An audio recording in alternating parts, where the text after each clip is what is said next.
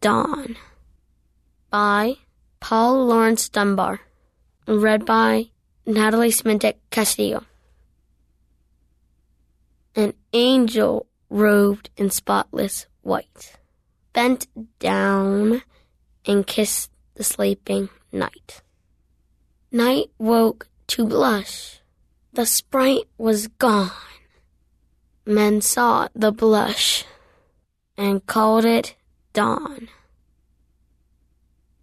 A production of We Are One Body Audio Theater.